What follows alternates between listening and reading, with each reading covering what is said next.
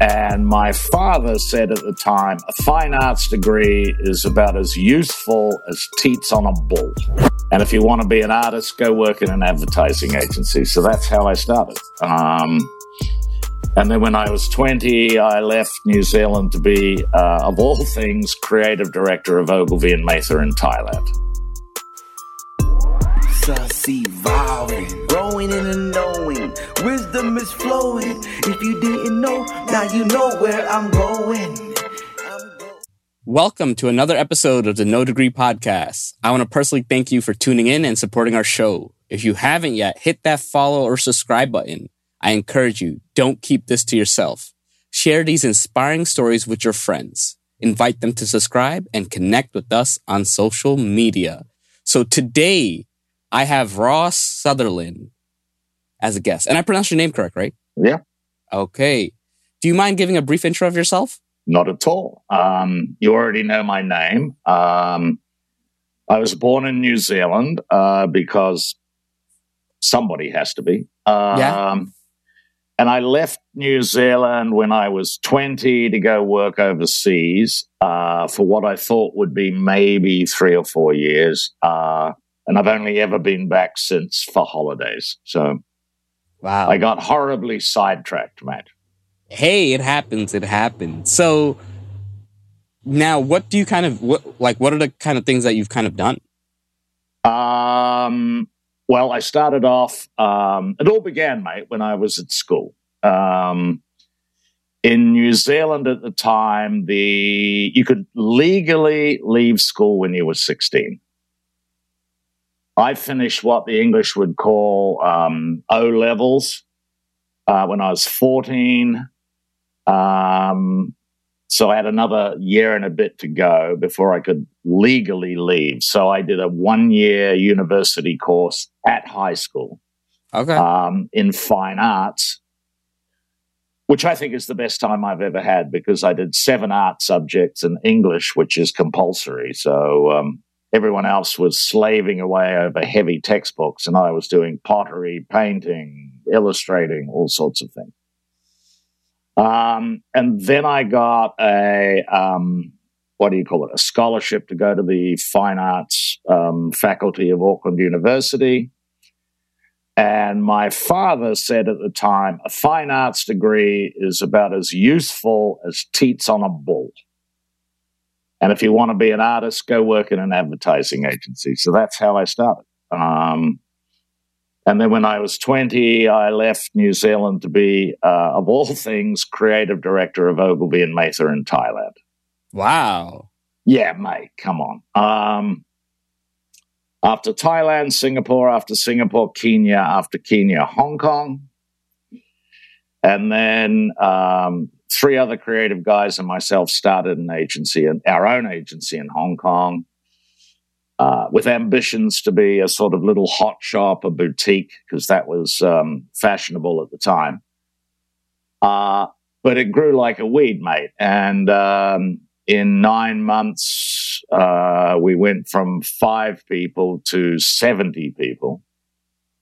And in a year and a half, we were the 3rd biggest agency in Hong Kong, and Ogilvy and Mather, which most of us came from, bought us.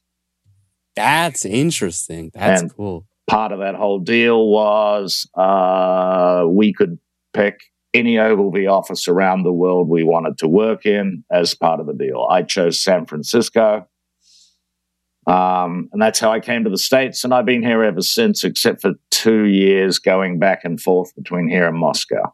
Wow, that's interesting. So that's a lot. So we got to dive in. Yeah. Now, what'd you want to be in high school? I was a terrible student. I hated school. I never did a lick of work. I did the least possible amount of effort in homework and stuff like that. So when it came time to sit, the exams that let you graduate, my father actually bet me money I wouldn't pass. Man. Yeah, it wasn't a lot. I mean, it was a lot to me at the time. It was like $20, which he grudgingly paid when my name appeared in the past. But to put it in perspective, You set 5 subjects, and so you have a possibility of getting 500 points. Fat charts for me, mate.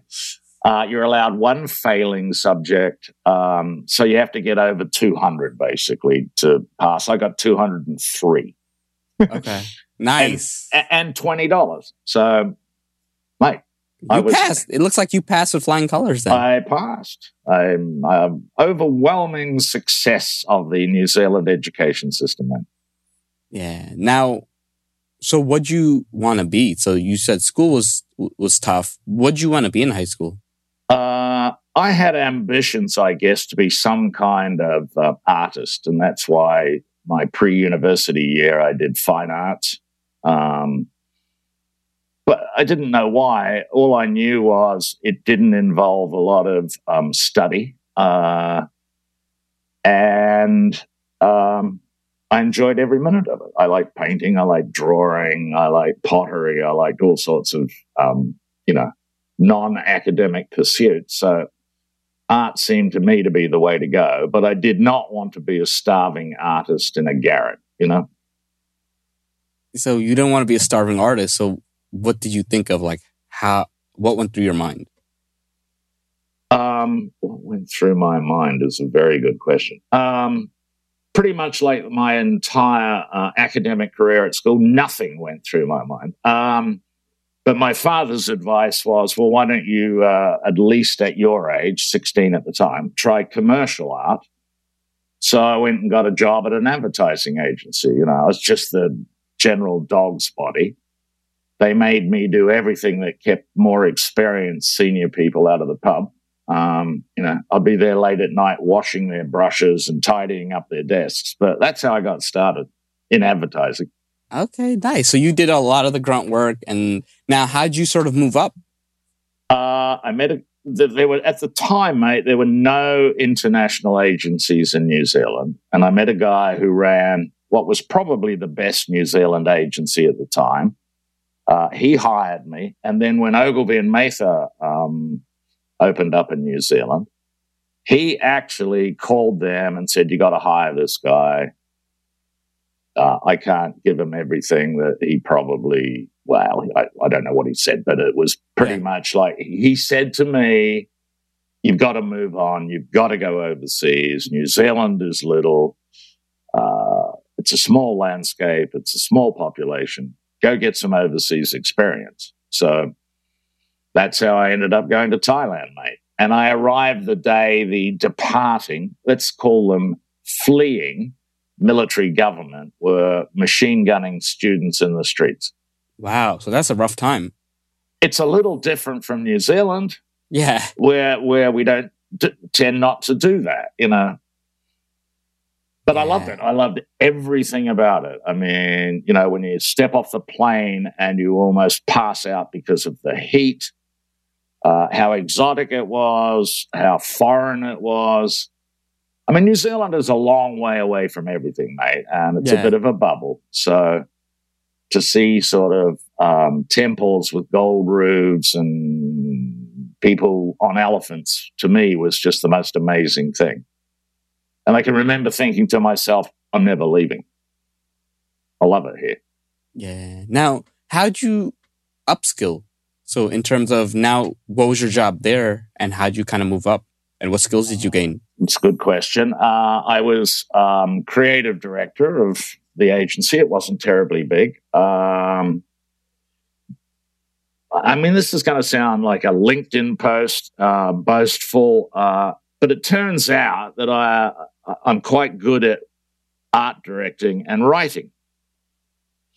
And so some of the ads we produced for some of the clients in Thailand drew the attention of other clients, and the agency grew in leaps and bounds. I came to the attention of David Ogilvy because of the success of the agency. I'm not taking credit for it, mate. I was kind of towed along in the wake of that, like a manatee floating into propellers, So once Thailand was well established, and I think the biggest agency in the kingdom at the time, Ogilvy and Mather moved me to Singapore. That turned out to be pretty good. And then I went to Kenya. It was interesting. And then when I came back, I went to Hong Kong, and that's when my friends and I started our own agency. Okay. Wow. So why did you want to start your own agency? Well, the simple truth of the matter is Ogilvy and Mather put a managing director into Hong Kong who was a thoroughgoing idiot. He was British, which to most New Zealanders is a red flag. But it was at that time when the UK pension system was based on your last 2 years' salary. So they were doing him a favor, but as it turns out, they were doing us a great disfavor. And it became intolerable. And we thought, we're young, we're overseas, let's give it a go. And as I said, it was stupidly successful. And again, blind luck, mate. I mean, I'm not saying we did anything brilliant. We just stuck to our guns, wrote good headlines, art directed well. I mean, nice. Now, how did it feel getting successful? Like, you're like, wow, like, I'm moving up, things are happening. It has its moments. It also is fraught with danger. You know, you can become way too big for your boots, which we all did, by the way. But yeah, it felt good. And why wouldn't it? We were making an obscene amount of money at the time. We started a few interesting side ventures. At the time, the big cause celeb in Hong Kong was the Vietnamese boat people. A lot of those children were disenfranchised. We started a comedy club solely to sponsor Vietnamese orphans. And that was all agency people from every other agency in Hong Kong. All of the restaurants paid for our lunches and or provided the food and an inordinate amount of beverage. And we all paid a sort of turn-up fee, and all that money and everything we raised from various sponsorship events went to support children amongst the Vietnamese boat people. So, you know, at the same time we had big heads and thought we were like walked on water, we were also doing something a little useful. Now, what came next? Where am I? I'm in Hong Kong. Then I went to Singapore 2 years. Then I went to Kenya, which was, what would the word be?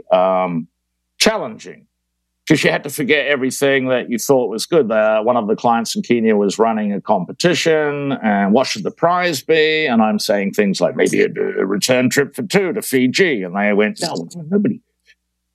So in the end, the prize was 2 cows. Wow. Okay.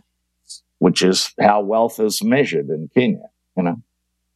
But we did some really interesting things. And it just taught me that, you know, you have to react entirely to where you are at the time. One of our biggest clients in Kenya was Shell Chemicals, agricultural chemicals. And then we noticed that a lot of the people were actually making clothes out of the sacks, for want of a better word, the chemicals came in. So the guy I was working with at the time said, we should print those sacks in fabric patterns. So, you know, Shell Chemicals suddenly went out in paisley and polka dots, and because people repurposed them as clothing. It's like, wow. Right? Something that I've never been able to recreate anywhere else in the world, because it just doesn't happen anywhere else in the world. So I always loved that. I always loved the idea of like live in the moment and find out what is going on amongst the people you are supposedly talking to, you know? Yeah, no, I mean, that's interesting. It's like, that's something I would never think of, but people get creative and culture plays a big factor. But I think that's what this whole business is, you know, and that is something that had I gone the fine arts route and done that, the remaining 3 years of that degree, I don't think they would ever have said, if you're ever in Kenya, make sure the chemical sacks are printed in floral patterns, you know? Yeah. They're more likely to, talk about Michelangelo's dietary habits or something completely useless. So, So now what came next? Came to America, worked for Hal Riney in San Francisco. Hal Riney then quit Ogilvy and Mather to start his own agency. My green card application was dependent on Ogilvy San Francisco. So when that dissolved, because Hal stole the agency, I moved to New York. Oh, okay. As luck would have it, I was reunited with two of the other guys that started the agency with me in Hong Kong. Wow. So how did this agency go? Well, this was Ogilvy and Mather, New York. So okay. It went pretty well. And then I left Ogilvy after, I think, a total of 25 years to go work at Young and Rubicam when Sir Martin Sorrell added that to his list of agencies.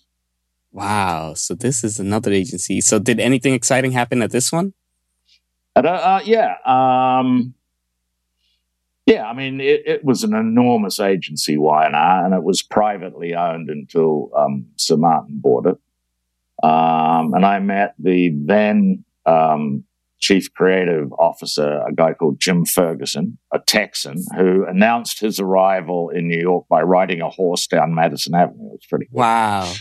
But yeah, we had a great time there. And after that, when my time was up there, I started freelancing. And here's where the degree thing comes in, mate. And this is this is the real story. A guy that I'd worked with at Ogilvy and Mather was running a group of agencies in Russia that were owned by an oligarch. And these were agencies like Lowe, McCann, et cetera, who didn't want to invest in a footprint in Russia, so they gave him the right to operate with their name. His deal in return was to give them 25% of the profit he made. But he's Russian, so I don't think he was always completely honest about the profit he made. In return, he got access to all their learning. Blah, blah, blah, blah, blah, blah. So I went over there only to do a new business pitch, which was for the biggest telecom company there called Beeline. We won that pitch, which turned out to be the biggest account gain in Russian advertising history. Again, wow. Nobody cares, except he did. So then he offered me a full-time job in Russia. Like, no, so not for me, mate. Honestly, I like it. It's fun. Yeah. But if we can work out a deal where I can go back and forth between Moscow and New York, count me in, which is what I did for like almost 2.5 years. I used to do 6 weeks there, 2 weeks back here. Back I'd go. But in order to get a work permit, I needed a degree. Oh, the plot thins. So they said, do you have a copy of your degree? I went, no, but I have Photoshop, And they went, oh, no, we mustn't do anything like that. We'll just buy you one. Oh, wow. So I ended up with a degree, which I did not earn, in a language I did not speak, from a university in Kiev, in, of all things, mathematics, which I still can't master. That's funny. But it was bought and paid for. $1,500, mate. The diploma, the transcripts, everything. So when my kids, it came time for them to choose what college or university they were going to go to, I went, looking at the fee schedule and whatever, I went, is it okay? Why don't you just get a job and I'll buy you a degree? No, they didn't take me up on it. So, oh man, they should have. They really should have, because my son started out his life and career as a chef, and opted not to go to culinary school, but to start working on the line. which put them way ahead of the game after 4 years. My oldest daughter got a Bachelor of Science from FIT, Fashion Institute here in New York. My youngest daughter wants to be an interior decorator. I'm going, let me just get you a degree and go help people pick a painting that goes with their couch, you know. But anyway, my daughter's graduated. My son is no longer a chef. So thank God he didn't waste all that time at culinary school. He decided, like a lot of people who work in kitchens, that it was a brutal job. None of the tips found their way back into the engine room. And he took a couple of years off and did an apprenticeship with a stonemason. Oh, smart move. And now he builds dry stone walls and does beautiful stonework and could not be happier. I should have him on the podcast. You should. Yeah, let me know. Let's make it happen. So now looking back at your career, are we still done with your career, or you still got more? You got more of the backstory? I think that brings us pretty much up to date, except now, you know, I did join HP, Hewlett Packard, as global head of brand. Oh, wow. Yeah. Fantastic title, mate. That is a fantastic title. Anything that has global in it is usually good. Yeah, you can stick it in front of anything these days, can't you? No. Global Gourmet, your local supermarket. That was for like 3 years, but culturally not the best fit. You know, it's... You're too creative for something like that. Well, it's a wonderful company, and the people are super nice, but everything's pretty much done by consensus. Yeah, and that's tough. Well, it's tough for me, mate. I mean, I've always thought that, you know, a camel is basically a racehorse that's been created by a committee. So yeah. Look, I like that definition of a camel. Okay. So now kind of looking back, what would you say are the things you did right that caused you to sort of move up and become better at what you do? Practice, not theory, right? When I first, for example, got to Thailand and Singapore, there were no copywriters, no European copywriters on staff. So we couldn't afford to hire one. So I went, shit, how hard can it be? So I started writing copy, and now I freelance as either a copywriter or an art director or a package designer. And it's all trial and error, mate, you know? I look back on some of the first package designs I ever did, and I can't stand the way they look, but they were my first efforts, and now I'm much better, and I'm now much better at writing, and now I'm much better at art direction. Was there anything that like made you significantly better? Was there a period of time where you felt like you gained the most amount of skill? Yes, I think if I could pin that down, two things, if I'm allowed to. One was I kind of got adopted by David Ogilvy. I came to his attention first in Thailand, and I was appointed to his global, that word again, creative council. I was 26 at the time. And the other 10 creative directors on that council all wore clothes older than that, you know? And we used to meet sometimes at his chateau in France, sometimes somewhere else in France. But I learned so much from him, and it was about, you know, the discipline of research, convincing clients that what they want to say and what consumers want to hear are most often two completely different things. I went to a new business presentation with David when I was in New York, and there were like 11 people sitting in one of those U-shaped desks. And the guy said, the consultant who was running the pitch said, Mr. Ogilvy, these gentlemen are all from the client corporation. You have 20 minutes to make your case. It will be a hard stop, And at the end, I will ring the bell, in which case you must cease immediately. And we're still unpacking stuff. You know? And David went, how many of the 11 people have to approve the ads? And the consultant said, all of them. And David said, then ring the fucking bell, and walked out. So I went, okay, so here's two things I take from that. One, we did a lot of work we never got to show anyone.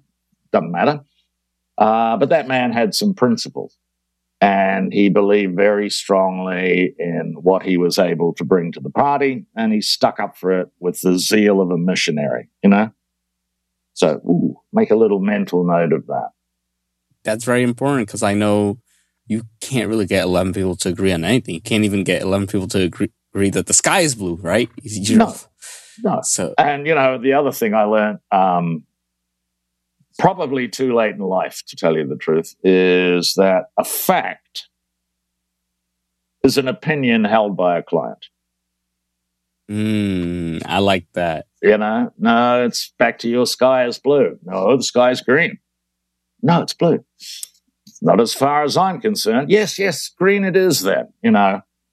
So whilst David had the ability to stick up for what he believed in, you know, when you're younger and not as financially secure, and when you don't own a chateau in France, sometimes you have to, like, agree the sky's green and move on.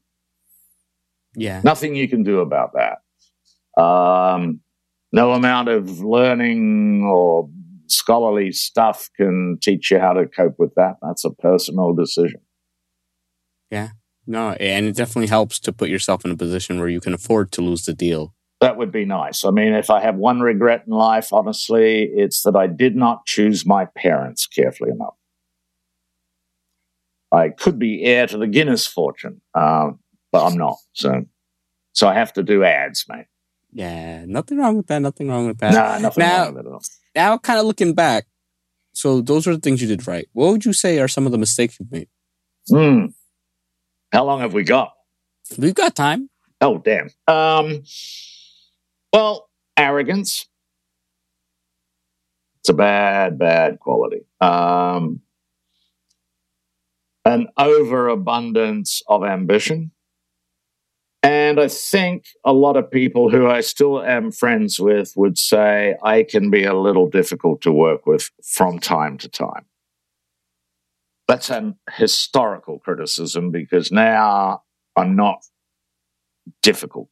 I have learned to talk to myself about what I really believe in. So I don't do it on Zoom calls or conference calls or, you know, it's like all those people that go, well, welcome to this roundtable brainstorming session. There's no such thing as a bad idea.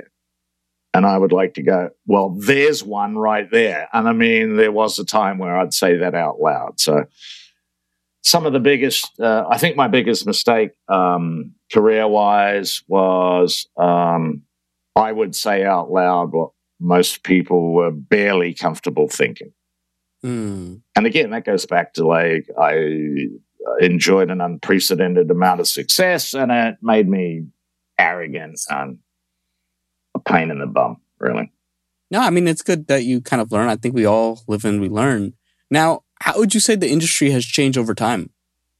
The internet has made a huge difference. I saw an advertisement or a recruitment ad going, wanted. We are a digital copywriter. I'm like, what on earth is a digital copywriter? Is that like a wee guy made entirely out of pixels? And if, for example, you had discovered a cure for cancer and you wanted solely to announce it on the internet, why would you need somebody special to write cancer cured, you know? Yeah. So I think that whole thing has changed. The most significant change is the open prejudice of ageism. I think advertising agencies or the industry used to worship at the altar of talent, and now they worship at the altar of youth, which seems to me to be counterproductive because take Americans, for example. I don't know what the latest number is. I think only 40% of Americans have a passport. Wow, that's crazy. Which means 60% have never traveled outside of the United States. And the number's probably higher the younger you go. So I don't know how you can write something or unearth any kind of insight unless you've been exposed to more insight than you already have. Yeah. Which could come from France, it could come from Bangladesh or India or, doesn't matter. Yeah, ideas come from everywhere. Well, yeah, but inspiration comes from everywhere, you know? But unless you're exposed to it, you'd never know, would you? You never know. And it's just something different when you go travel into a different country and you get off the plane and you just feel different, right? Like that. Totally. And you find out what's important to people in those countries, which differs wildly, I mean, it's like that great thing, if you meet somebody here, they go, "How are you?" In a lot of Asian countries, their first question is, "Have you eaten?" That's a completely different mindset. Yeah, it is. It is. And I know, like, I speak to a lot of people on Twitter and they say, "I trust you are well." Yeah. Right? That's just the way they talk. Yep. So, I mean, if I had any piece of advice worth anything, man, I would go travel always. See as much of the world as you can, as often as you can, because it's about perspective. It's not about the Eiffel Tower or the difference in food markets in Barcelona and London. It's about like the way people are and what makes them tick, most of which can be applied back home, wherever home is. What was something that blew your mind when you traveled? So many things. You don't have to say one. You could go on. I never, ever encountered any form of racism in Asia. But I did witness a lot of, I don't know, what's the word, misogyny. Right? Yeah. Where women were plainly treated at a level below the salt. But some of the things that blow my mind is how some races don't take themselves terribly seriously. So they have the ability to laugh at themselves. The English are particularly good at this. But then there's a lot to laugh about, isn't there? With them? But at least they recognize it in themselves. So just the whole diversity of cultures and what was the pecking order of importance in those. One of the things that I will never forget was in Thailand. It was a warehouse where they stored rice, and there was a big chute, and the rice went down the chute into the back of a truck. Okay. Underneath the truck were kids with bowls because some of the rice would fall through the cracks in the bed of the truck.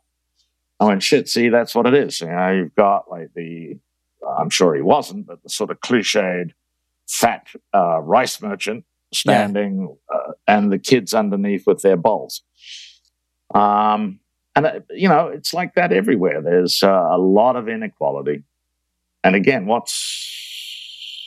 I've always thought that advertising is a pretty simple business, The person you're appealing to has $1, $10, doesn't matter, and you have a product. So what is it about what you're advertising they want more than their own money?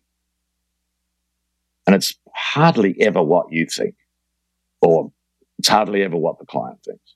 So, I mean, I still, I should probably just retire, but I'm terrified of withering on the vine. What am I going to do? I don't like fishing unless the fish are basically jumping into the boat.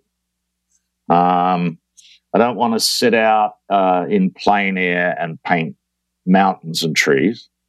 So the only thing that interests me now is doing something where I can give back. I have this little plan where I would like to start some kind of school's not the right word, but for young emerging artists, something like that. Okay. Yeah, that's cool. I know you'd be a great mentor.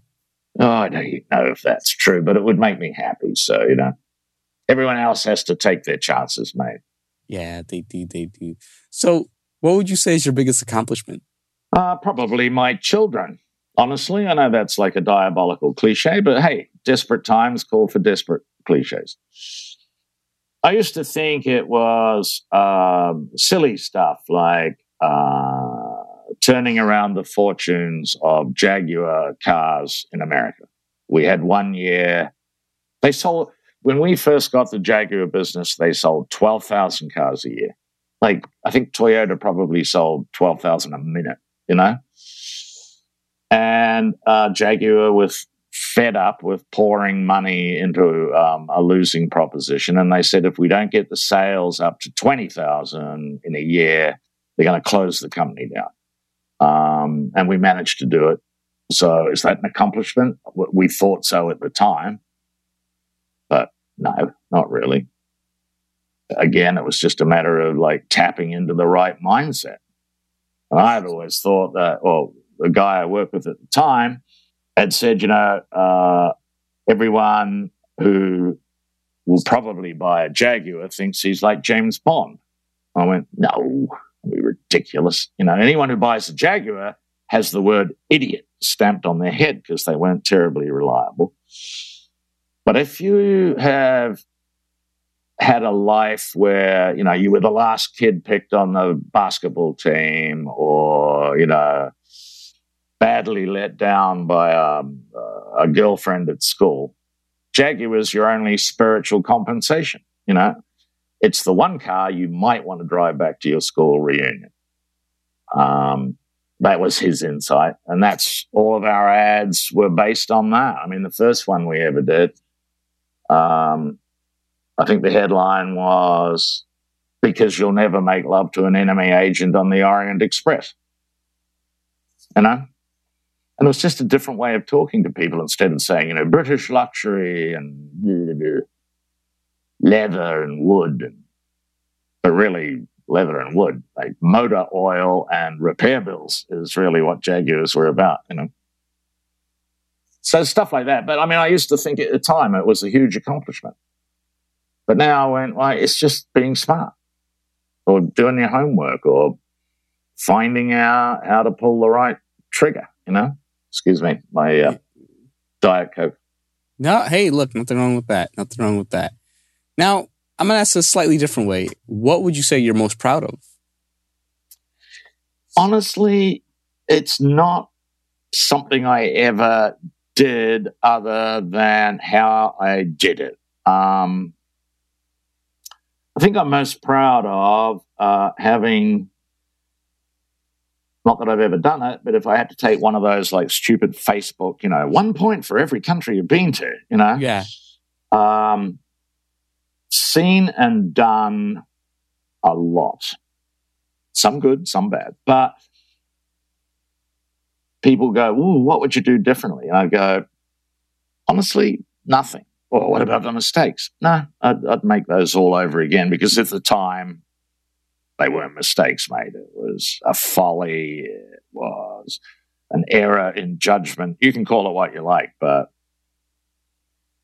so I guess if I had to put it in a single sentence, I'm most proud of the fact that I will never be on my deathbed and have to say something like, oh, I never really lived. Oh, I should have spent more time at the office or whatever. But I like the no prisoners, no apologies lifestyle. Do we make mistakes? Yeah. Are some of them fatal? Yeah. Some of them costly? Yeah. But at least there's a bit of oomph there, What would you say is the hardest period of your life? Like, what was the hardest thing you ever went through? Now. Absolutely now. It's a brilliant question, mate. I have probably never been better at what I do than I am now, but I'm old. And so it's really, really hard to get the kind of work I know I can do really well because of that sort of bias. So is it the hardest period of my life? Yeah. Very happy to see my kids grown up and doing well and having fun and meeting boys for the girls and all of that stuff. But for me personally, it's like, shit, I can do that. I can do it quicker. I can do it for less money. What's the problem? Well, problem is gray hair, and it's true. Yeah, unfortunately, it is a big truth in the It's industry. totally true. And nothing you can do about it. My daughter said, why don't you dye your hair? I went, oh, that's so sad, man. That's like, like the end scene from that movie, Death in Venice, with the black hair and the dye running down the guy's face. Oh, nah, not for me, man.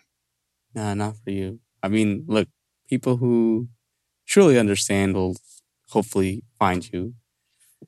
You know what? They do or they don't. It's one of those things, like, again, having done what I've done, it is what it is. If it happens, great. If it doesn't, equally great.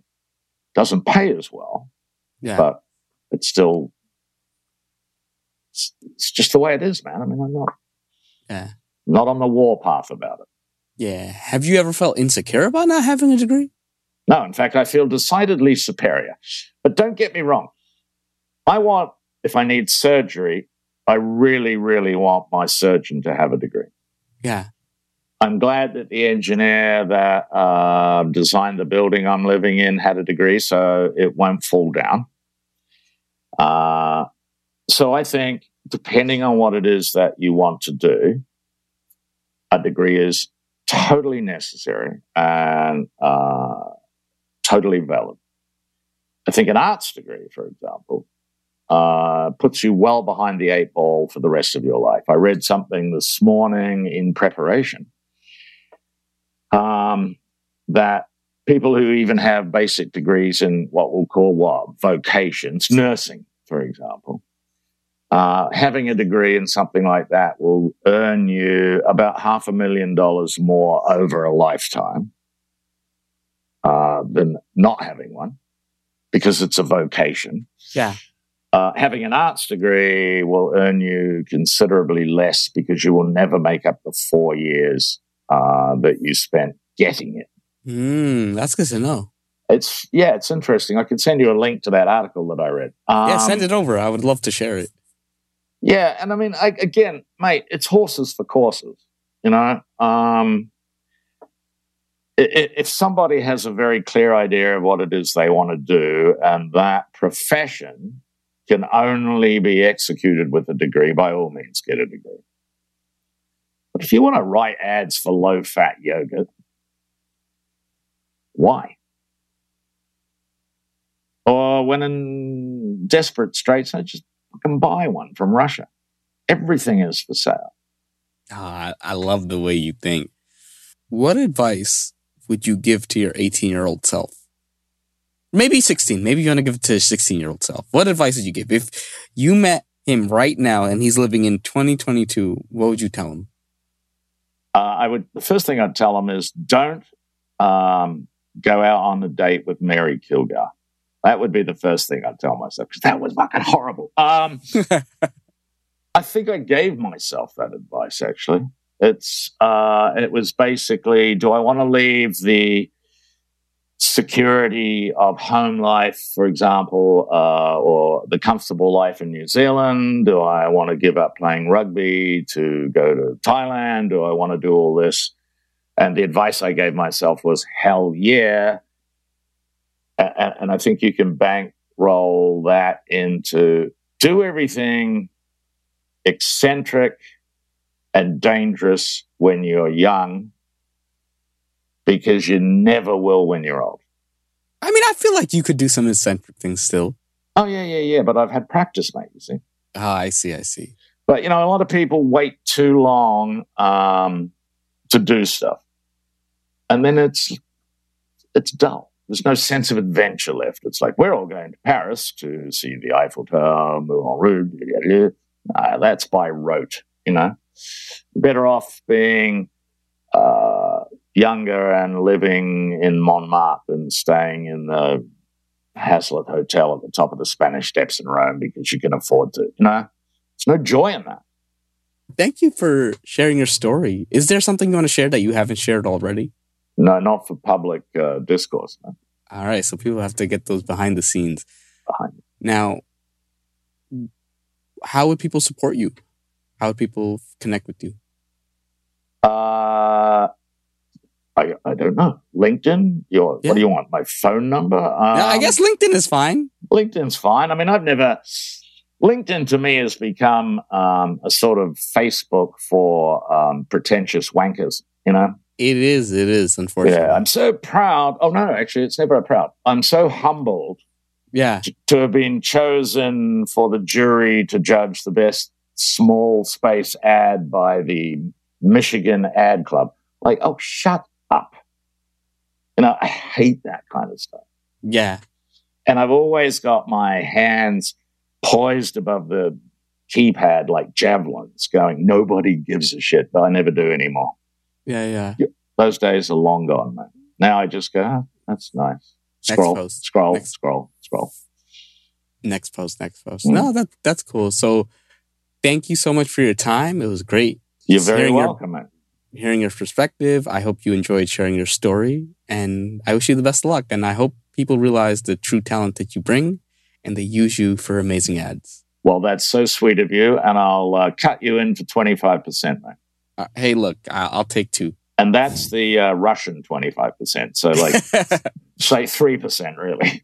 You know what? I need to go buy a PhD now. So let me add something else. Well, you just email me, mate, and I'll hook you up with the guy who bought my degree for me.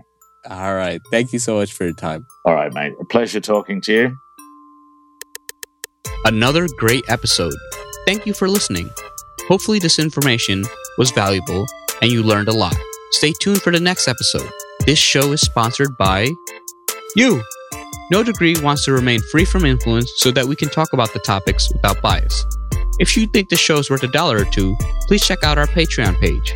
Any amount is appreciated and will go towards making future episodes even better.